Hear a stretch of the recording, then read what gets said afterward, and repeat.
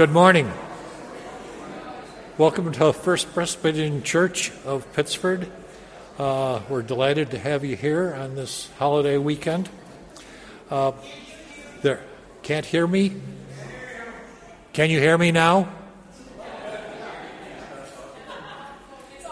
It's on? Okay, all right, I'll stand closer. There are pew pads in each pew, and please sign them so that we are aware of your presence. Dick Sprinkle is the Stephen Mister. If you have anything confidential you want to discuss with him, he'll be in the narthex. Under special bulletins, the only thing I can think of right now is the deacon activities you'll see in your program or bulletin. And there are refreshments that are served after service. Please join us. Thank you. Bruce, are you good? Yes, I'm ready to play the praise. Go for it.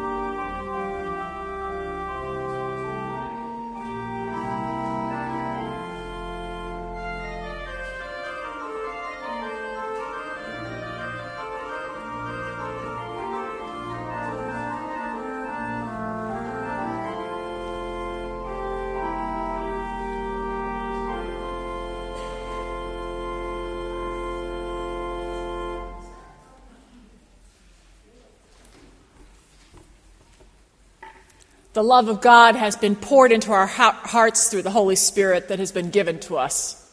Let us worship God.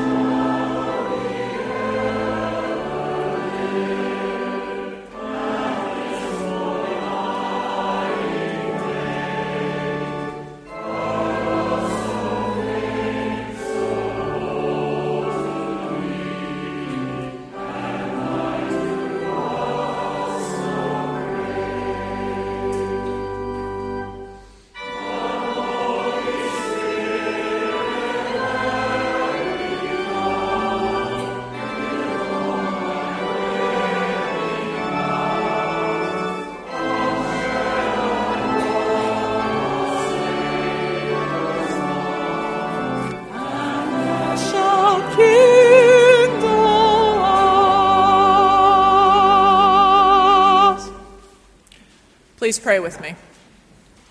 Almighty God, at the Feast of Pentecost, you sent your Holy Spirit to the disciples, filling them with joy and boldness to preach the gospel. Empower us with the same Spirit to witness to your redeeming love and draw all people to you, through Jesus Christ our Lord, who lives and reigns with you and the Holy Spirit, one God, now and forever. Jesus said, "If you love me, you will obey what I command, and I will ask the Father, and he will give you another counselor to be with you forever, the Spirit of truth. Whoever has my commands and obeys them, he is the one who loves me. He who loves me will be loved by my Father, and I too will love him and show myself to him." Let us confess our sin to God. Almighty God, you poured your Spirit upon gathered disciples, creating bold tongues, open ears, and a new community of faith. We confess that we hold back the force of your Spirit among us. We do not listen for your word of grace, speak the good news of your love, or live as a people made one in Christ. Have mercy on us, O God. Transform our timid lives by the power of your Spirit, and fill us with a flaming desire to be your faithful people, doing your will for the sake of Jesus Christ our Lord. There is now no condemnation for those who are in Christ Jesus, because through Christ Jesus the law of the Spirit of life sets us free from the law of sin and death.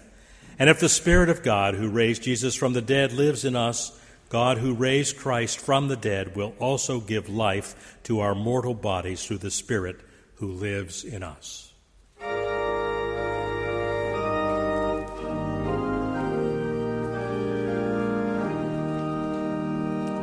Glory be to the Father, and to the Son, and to the Holy Ghost, as it was in the beginning, is now, and ever shall be, world without end. Amen. Before you sit down, two things I want you to do. Turn around and take a look at the choir. Go ahead. Show off your stoles. Beautiful, wonderful. You look very Pentecostal this morning with that flame. And I also want to do a little shout out to Lily Wright here. Lily, you know how to sing the Gloria Patri all the way through, don't you? Well done, sweetheart. Now you may be seated. Well done. See, you teach well. It takes a congregation to do that. And of course, Scripture teaches us well. We learn the history of the story of Pentecost from Acts 2, and I invite you to hear God's word to you. When the day of Pentecost had come, they were all together in one place. And suddenly from heaven there came a sound like the rush of a violent wind, and it filled the entire house where they were sitting. Divided tongues as of fire appeared among them, and a tongue rested on each of them. All of them were filled with the Holy Spirit and began to speak in other languages as the Spirit gave them ability. Now there were devout Jews from every nation under heaven living in Jerusalem, and at this sound the crowd gathered and was bewildered, because each one heard them speaking in the native language of each. Amazed and astonished, they asked, "Are not all those who are speaking Galileans? And how is it that we hear each of us in our own native language? Parthians, Medes, Elamites, and residents in Mesopotamia, Judea and Cappadocia, Pontus and Asia, Phrygia and Pamphylia, Egypt and the parts of Libya belonging to Cyrene, and visitors from Rome, both Jews and proselytes, Cretans and Arabs. In our own languages we hear them speaking about God's deeds of power." All were amazed and perplexed, saying to one another, "What does this mean?" But others sneered and said, "They are filled with new wine." But Peter, standing with the 11, raised his voice and addressed them. "Men of Judea and all who live in Jerusalem, let this be known to you, and listen to what I say. Indeed, these are not drunk, as you suppose, for it is only 9:00 in the morning." No, this is what was spoken through the prophet Joel. "In the last days it will be," God declares, "that I will pour out my Spirit upon all flesh, and your sons and your daughters shall prophesy, and your young men shall see visions, and your men shall dream dreams. Even upon my slaves, both men and women, in those days I will pour out my Spirit, and they shall prophesy. And I will show portents in the heaven above, and signs on the earth below, blood and fire and smoky mist. The sun shall be turned to darkness, and the moon to blood, before the coming of the Lord's great and glorious day. Then everyone who calls on the name of the Lord shall be saved." The word of the Lord. Thanks be to God.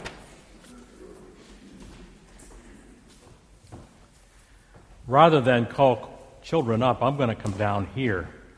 And I want to point out a couple things to all of you. What did you see in the church today that looked really different?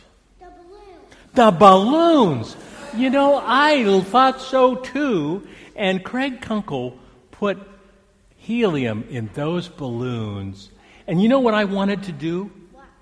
I wanted to ask him for a balloon so that I could suck out the helium of the balloon and maybe read the scripture lesson that way. Because you know what happens? It makes your voice sound like the chipmunks. It really gives you a funny sounding voice if you can suck the helium on a balloon. But these balloons, and what color are these? Red. And I wore red. And there's a lot of people wearing red because it's Pentecost today. Pastor Carey's got on red. Yeah, you've got close, it's pink. Yeah, it's close, partly red. Well, something I want to tell you about the story of Pentecost tells about the Holy Spirit. And the Holy Spirit kind of came as wind or air. I don't think it came as helium, but it did come as air, and it kind of changed the world. A reminder to you, at the end of worship today, I thought maybe some of you would like to come and untie the balloon and take the balloon with you. You'd have to hold on to it. So at the end of worship, because pretty soon you'll be able to go to Sunday school, but I thought you'd want to do this. I want to introduce Nevin Fisher to you. Nevin's sitting over here. Nevin, stand up for a second. Nevin's professor over at Nazareth.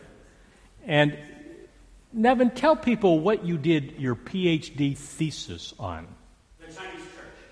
The Chinese church. Christian church in China. And Nevin brought back from China, in one of his visits there, this paper cut.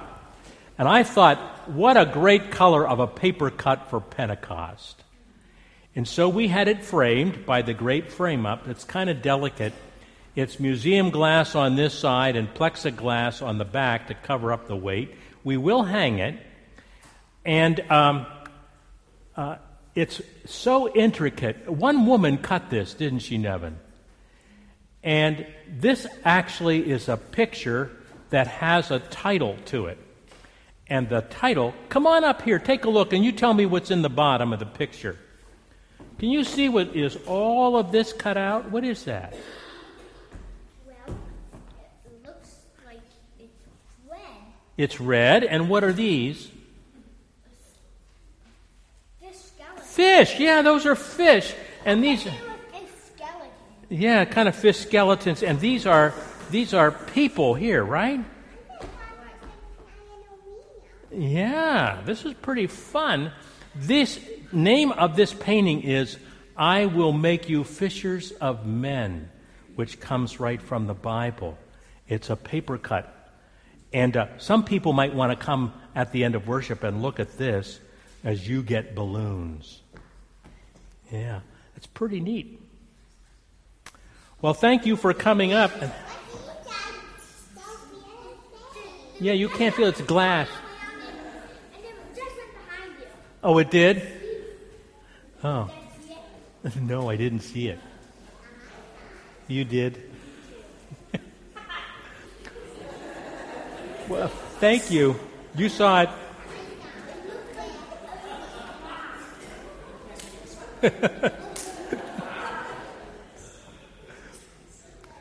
Well, have a great time in Sunday school today. That would be good.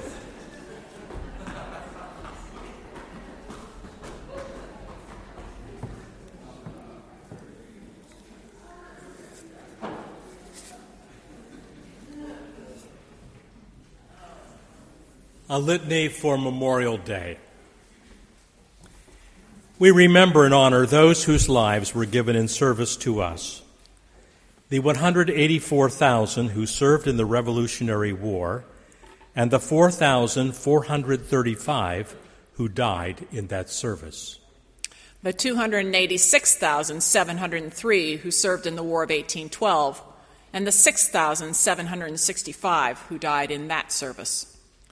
The 78,718 who served in the Mexican War, and the 13,283 who died in that service. The 3,500,000 who served in the Civil War, and the 3,500,000 who served the Civil War, and the 530,000 who died in that service. The 306,760 who served in the Spanish-American War, and the 2,446 who died in that service. The 4,743,826 who served in World War I, and the 116,708 who died in that service.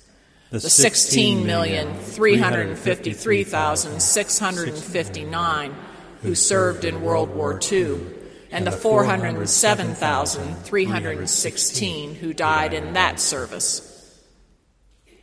The 5,764,143 who served in the Korean War, and the 33,651 who died in that service. The 8,744,000 who served in the Vietnam War, and the 58,168 who died in that service. The 467,539 who served in the Persian Gulf War, and the 268 who died in that service. The 320,000 who served and are serving in the Afghanistan War, and the 492 who have died in that service. The 1,680,000 who served and are serving in the Iraq War, and the 4,021 who have died in that service.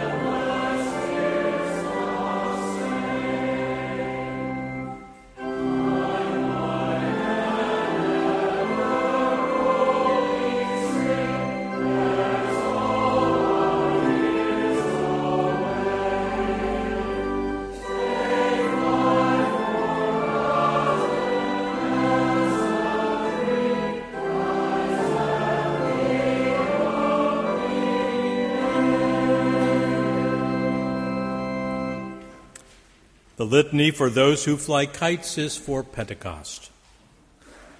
Those who fly kites know that kites are earthbound, really, and cannot lift and soar until they are caught by the wind.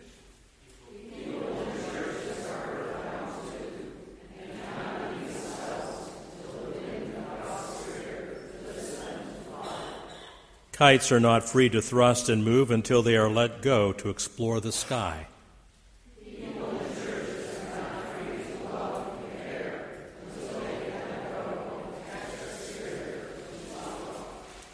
Kites have no power and direction unless they are caught and controlled by the wind.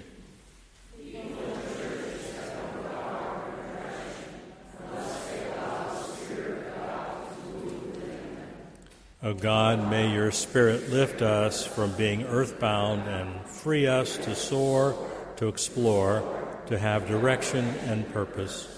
O God, help us to fly as people by to love and to love. Amen. Ezekiel 37. The hand of the Lord came upon me, and he brought me out by the Spirit of the Lord, and set me down in the middle of a valley. It was full of bones. He led me all around them. There were very many lying in the valley, and they were very dry. He said to me, "Mortal, can these bones live?" And I answered, "O Lord God, you know." And then he said to me, "Prophesy to these bones and say to them, O dry bones, hear the word of the Lord. Thus says the Lord God to these bones, I will cause breath to enter you, and you shall live. I will lay sinews on you, and will call flesh to come upon you, and cover you with skin, and put breath in you, and you shall live, and you shall know that I am the Lord." So I prophesied as I had been commanded, and as I prophesied, suddenly there was a noise, a rattling, and the bones came together, bone to its bone. I looked, and there were sinews on them. Flesh came upon them, and the skin had them covered, but there was no breath in them. Then he said to me, "Prophesy to the breath. Prophesy, mortal, and say to the breath, Thus says the Lord God, Come from the four winds, O breath, and breathe upon these slain that they might live." I prophesied as he commanded, and the breath came into them, and they lived, and they stood on their feet, a vast multitude. Then he said to me, "Mortal, these bones are the whole house of Israel. They say our bones are dried up, and our hope is lost. We are cut off completely. Therefore prophesy and say to them, Thus says the Lord God, I am going to open your graves and bring you up from your graves, O my people, and I will bring you back to the land of Israel, and you shall know that I am the Lord when I open your graves and bring you up, O my people. I will put my spirit within you, and you shall live, and I will place you on your own soil. Then you shall know that I, the Lord, have spoken and will act, says the Lord." The word of the Lord. Thanks be to God.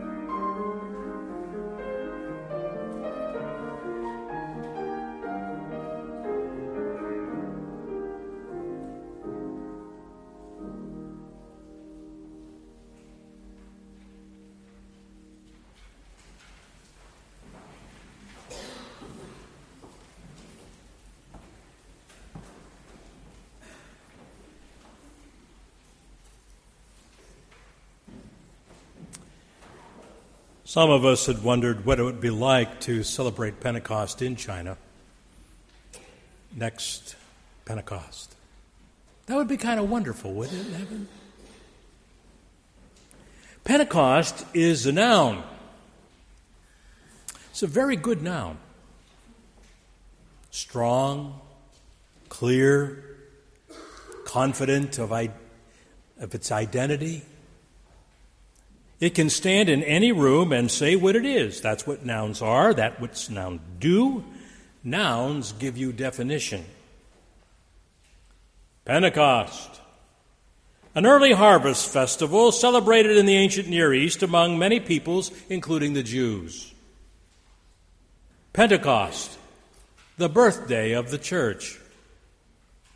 Pentecost, a festival celebrated 50 days after Easter, or in Judaism, 7 weeks and 1 day after Passover.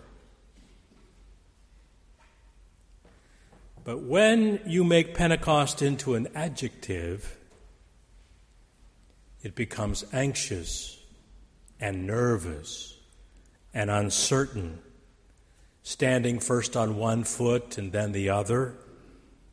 I mean, it wants to be a good adjective as it runs around looking for a noun to modify, but it doesn't know which noun, and it becomes uncertain as unintended consequences seem to lurk when it's paired with particular nouns. The adjective is the word Pentecostal, and the word carries with it pride for some, and embarrassment for others. I remember celebrating a baptism with a family where the mother of the baby had invited her father, who was a Navy chaplain, to officiate. And he asked, "Shall I wear my pectoral cross?" Now the elder who was to assist in the baptism asked, "Reverend Bope, what is a Pentecostal cross? Do you wear one?" And then the chaplain, overhearing the question, announced that he had said it was a pectoral cross, not a Pentecostal cross. A pectoral cross is so named because it is suspended over the pectoral muscles. Well, the elder looked down, and he was a little embarrassed. The chaplain, seeing the downward gaze, said, "Of course, mine is on a slightly longer chain, so I guess we could call it a naval cross," he said. We have an adjective that is misunderstood, sometimes because we have mistakenly attempted, quite sincerely, to manufacture the enthusiasm and achievement of Pentecost, which Luke has described for us. But one really can't manufacture enthusiasm or achievement. The Holy Spirit came as a gift. Others tried to reproduce the first Pentecost, and this may be tragic because not everyone can actually imitate one experience and translate it to another. Events that are meaningful are geared to the time and place and people and needs and circumstances where they occur. And to take that uncritically to another time can be very confusing. But we in the church still use this word. We want it to be appropriate. We want it to be a good adjective to describe the renewal of our life and our witness, and to recover that quality that was such a spark of hope for the first century church. Of course, some churches who have attached this adjective to their name do so to describe themselves as congregations where, because of speaking in tongues, they have Pentecostal experience.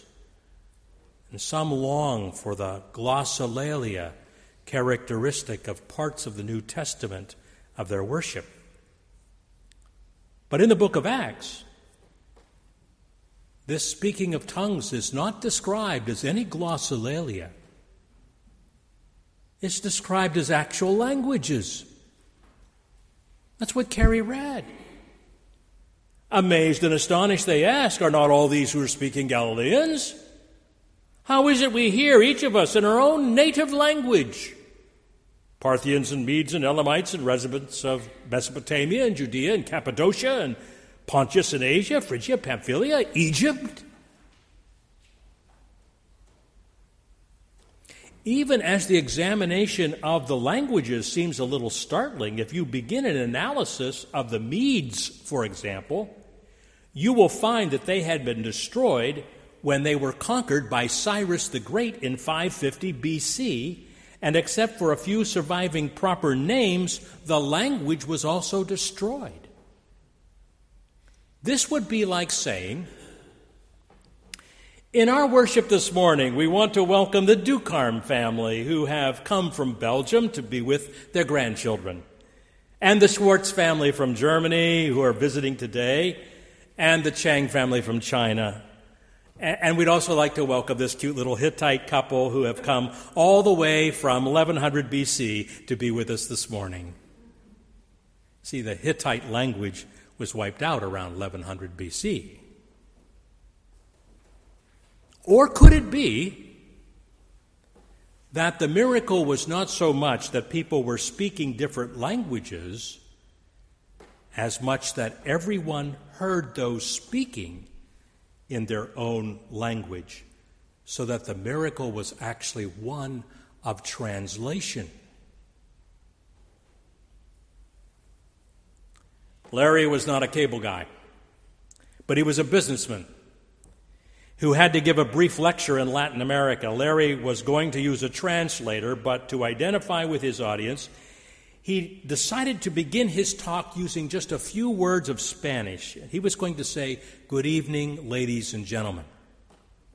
He arrived at the auditorium a little early, and he realized that he did not know the Spanish words for ladies and gentlemen.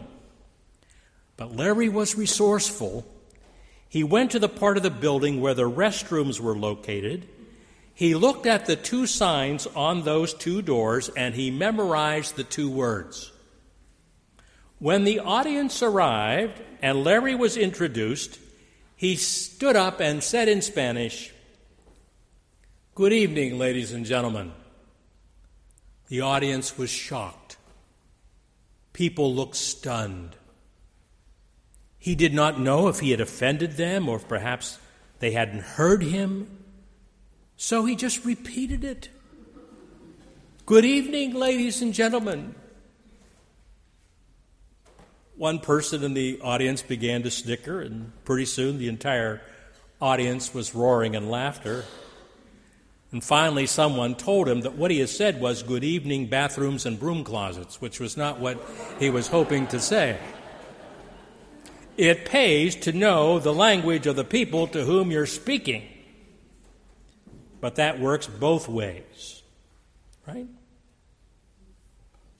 And it works also with our accent. A New Yorker is visiting in the home of a Kentucky business colleague, and the wife introduced him to their lovely little daughter. And she said, her name is Marlon, and she's a very proud mom, and she said, we named her after my favorite movie star. And this New Yorker asked, "You named your daughter after Marlon Brando?" "No, silly. I named him after Marilyn Monroe."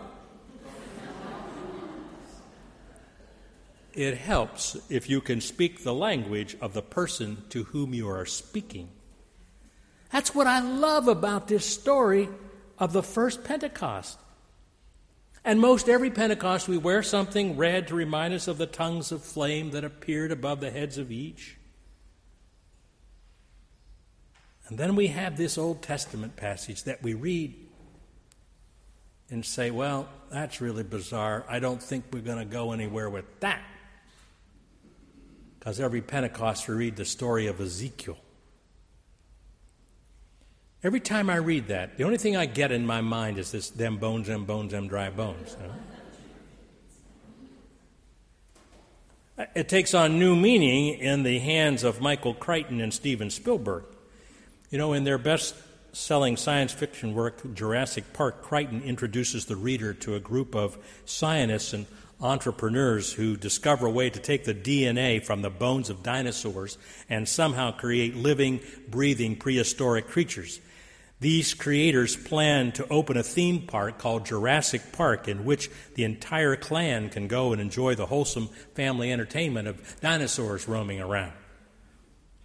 Then, as the theme park is being previewed by some renowned biogenetics wizard, in true scientific fashion, everything seems to start to go wrong. The scene in Ezekiel is graphic, unforgettable. It's the substance of art and music. This passage is one of 4 major visions that the prophet Ezekiel has, each introduced with the phrase, "And the hand of the Lord was upon me." The 4 visions all relate to community, and while this passage has been interpreted by some as bodily resurrection and is applied to individuals, a careful reading suggests that the prophet is addressing an entire community that needs to be resurrected. These are the people who've been in captivity, who hope to go home from Babylon to Israel. Can these bones live? That's the pivotal question of the text. Only God knows. If there is to be life for such utterly dead bones, then it will not be through human effort or self-achievement. It will be because God will act, not unlike the wind. Breath will be given to the bones. What does death look like? I mean, maybe you have seen it in an individual. Gradual wasting away, flesh, skin hanging on frail arms and legs, the last rattling gasp for breath that is prelude to final letting go. We covered up on TV. But institutional death also comes. Institutional death are bones lying scattered like a faded Sunday school quarterly strewn about a room that hasn't been used. Dark hallways where children once hurried to their classes, now dark, dusty, vacant. Grass growing in the corners of the parking lot. A frantic search for some community agency, a counseling service, some other group to rent unused space for a church now preoccupied with keeping a roof over the building. It is a marriage fractured beyond belief, the life of it sucked out by alcohol and abuse and neglect and insensitivity. The skeletal remains of it now collapse into study chairs. The pastor looks out on it all and asks, God, can these bones live? A valley of dry bones. The valley of the shadow of death. It's a frightening, lonely place when it's your family or your church or your town. Israel is in exile. They were as good as dead. They were cut off without hope except for the breath of God. Ezekiel said, Israel is like a valley of dry bones. Yes, so dead that they were dry. And yet he has this vision of a wind and breath in the bones. If this congregation lives, if we survive as God's people here in this place, it will be as a gift, as the result of God's gracious Spirit blowing, giving us what we cannot create on our own. We can't recreate Jurassic Park, but we will have to probably do some things a little different. How shall we bring together that grace-lost group who sees their sons and daughters graduate and then vanish? Where are those 22 to 30-year-old singles? How might we help them find a place? How do we fuse our desire to bring back the days as they once were to a culture that has moved with Instagram and the acceptance of things an earlier generation would have abhorred? Do we merely shout at others and tell them to change and become like us? How do we protect things for people who want some place to go where alcohol isn't a part of the temptation, while at the same time recognize that if we eliminate wine from our fellowship hall or the opportunity for a champagne toast, we may never see another reception there for a wedding again, or we may have to say goodbye to a younger generation who will go fishing in other seas. Should the preacher be piously righteous and dry? I remember a critique offered to a student in a preaching class. Sir, you would have made a great martyr. If your body is like your sermon, you would burn well. What a caustic appraisal. I mean, we have had theologians over the years who spar with each other. 50 years ago in Germany, there was a running debate between two great theologians, Karl Barth, Emil Brunner, what was the point of contact? Professor Barth would say, there is no point of contact. The image of God in the listener has been totally erased by sin.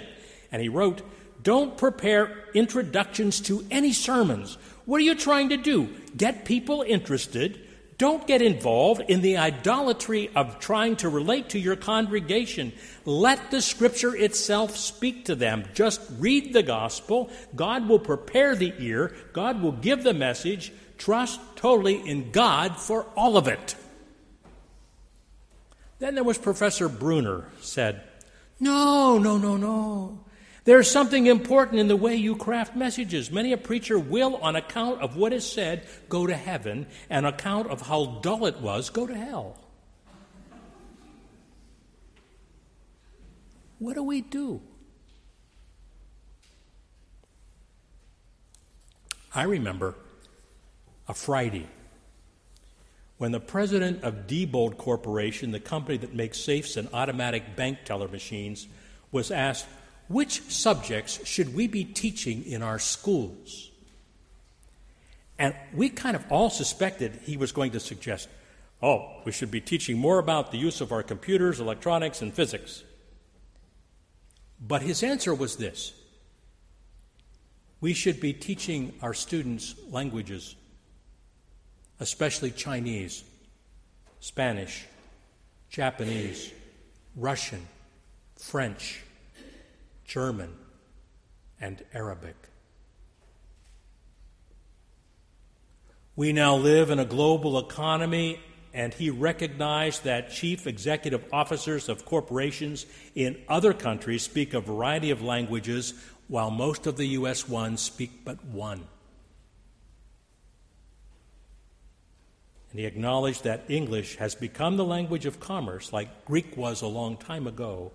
But he suggested if we want to compete in the international marketplace, then we're going to have to learn the parlance of others. Do you know at which age we learn languages the easiest? Between the ages of 3 and 10. That sort of recommends that our study of language should begin a lot earlier than junior high, doesn't it? What would happen if First Presbyterian Church should meet this challenge by offering opportunities for young students to learn languages at an earlier age?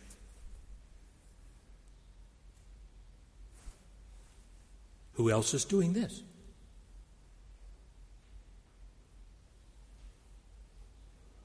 I remember I left home when I was 16, and I went to Norway, where I finished high school. There were no texts to learn Norwegian, so I bought a Norwegian New Testament, and I started to read my Revised Standard Version of the Bible that I had and compare the words in the Norwegian text with the New Revised Standard Version that I took with me. And I began to learn the language. Now, what I wasn't prepared for was, in the process, I was also learning what the New Testament had to say. But I remember the euphoria. I awoke one December day and realized that I had dreamt in Norwegian. No translating going on in the dream. It was just New Norsk. And I thought to myself, it must have been like this for the disciples, to have the breath of God blow on them, the sound of wind, the tongues of flame, and then to hear these fishermen, uneducated fishermen, traveling companions to Jesus, extemporaneously and without academic preparation, begin to speak in their tongue the breath of God from the Holy Spirit. It was a miracle of Pentecost. Maybe we will come to some new miracles and awareness. What happens if we were wake up tomorrow and in our dream come to this new insight? I can no longer be comfortable with my prejudices. I am less judgmental. I need to forgive. My natural inclination is to think only of myself, but because of Christ, I can no longer ignore the needs of others. I need to change. You wake up and a new language speaks to you. The guilt with which I have lived has been taken away. What happens if the translation is, I can no longer sin in peace?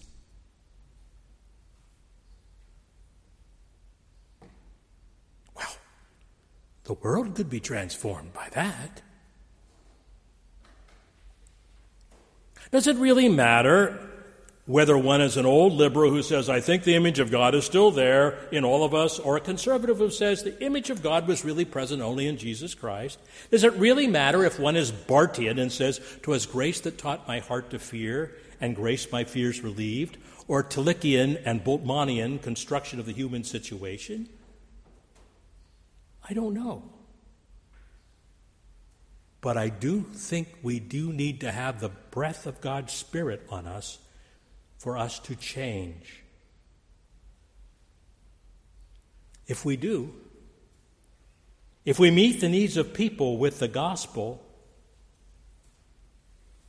because of our kindness, we might hear them say, I think I hear the gospel being spoken to Parthians and Medes and Elamites and Asians and Chinese and South Americans.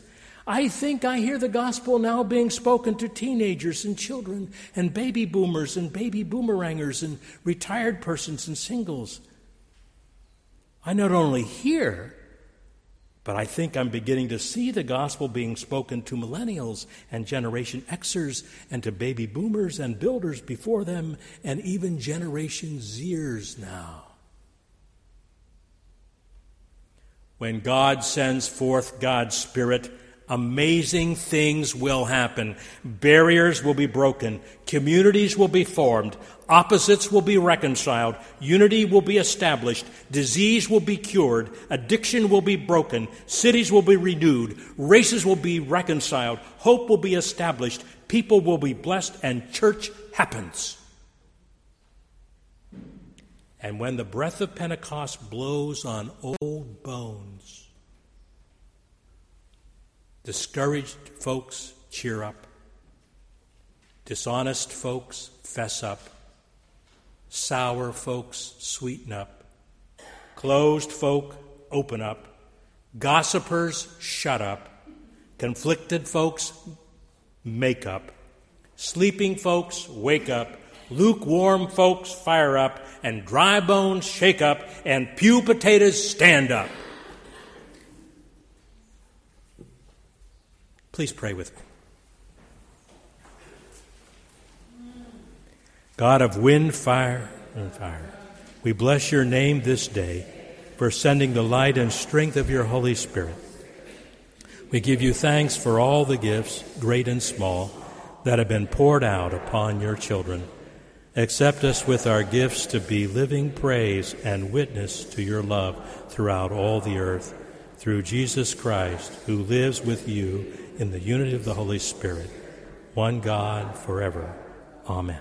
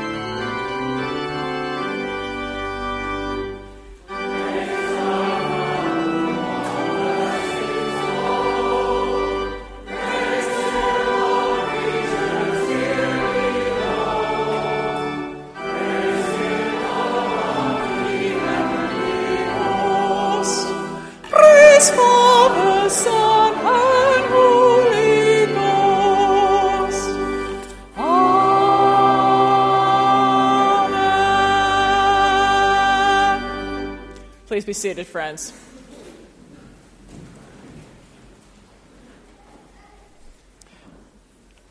Friends, you'll notice that there are prayers for Pentecost. Please join me in the litany. Holy Spirit, Creator, in the beginning you moved over the waters. From your breath all creation drew life. Without you, life turns to dust. Holy Spirit, Counselor, by your inspiration, the prophets spoke and acted in faith. You clothed them in power to be bearers of your word. Holy Spirit, power, you came as fire to Jesus' disciples. You gave them voice before the rulers of the world. Holy Spirit, sanctifier, you created us children of God. You make us the living temple of your presence.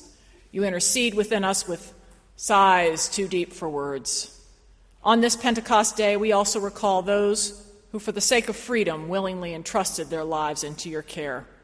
Our memories of them and their sacrifice help to orient our living and our serving. And we do give thanks for those veterans who have served us. George Cooper, I see you amongst us, having served. And there are a handful of others as well, including Laura McAllister, who might have served us the most recently. We give thanks for all servicemen and women. We also give thanks for the beautiful flowers on the wreath table today. They are a lovely expression of Judy Messenger's creativity, but they're also an announcement of joy because their eldest, Jeff, proposed and Rebecca accepted. So we join in with joy. We also give thanks that our garden club has decided that for summer Sundays, they will be filling in with their own gardens. So if you want to add to that joy, check the flower calendar and you might be able to add in your own gardening joy. We also give thanks that healing comes in many forms. Beverly Henning let us know in the 8:30 morning service that her nephew, for whom we had prayed a few months ago, successfully had a lung transplant. Can you imagine that can be done? And in about 4 to 8 weeks, they expect to be able to release him for the University of Pennsylvania's Medical Center, and he will breathe the Holy Spirit.